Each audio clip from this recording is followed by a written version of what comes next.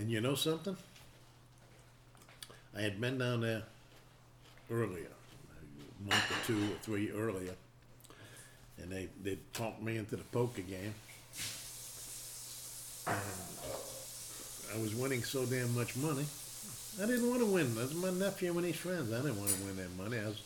And we didn't play for high stakes, but in a low stakes game, I'm ahead 40, $50. And Right. so I'm actually folding pretty decent hands, so I won't win any more money. But they got me back on that second trip because I could not get your card. I lost 40 or $50. Did you? I think when the group was playing, I was doing quite well. Uh-huh. And then one gentleman stayed there, one of John's friends, and we were playing one-on-one, and he was taking all my money, and you patted me on the shoulder and said, I think you ought to go to bed now. I don't know if you remember that. I don't know if it was that trip or if it was a previous trip I was on. But we played poker most of the night.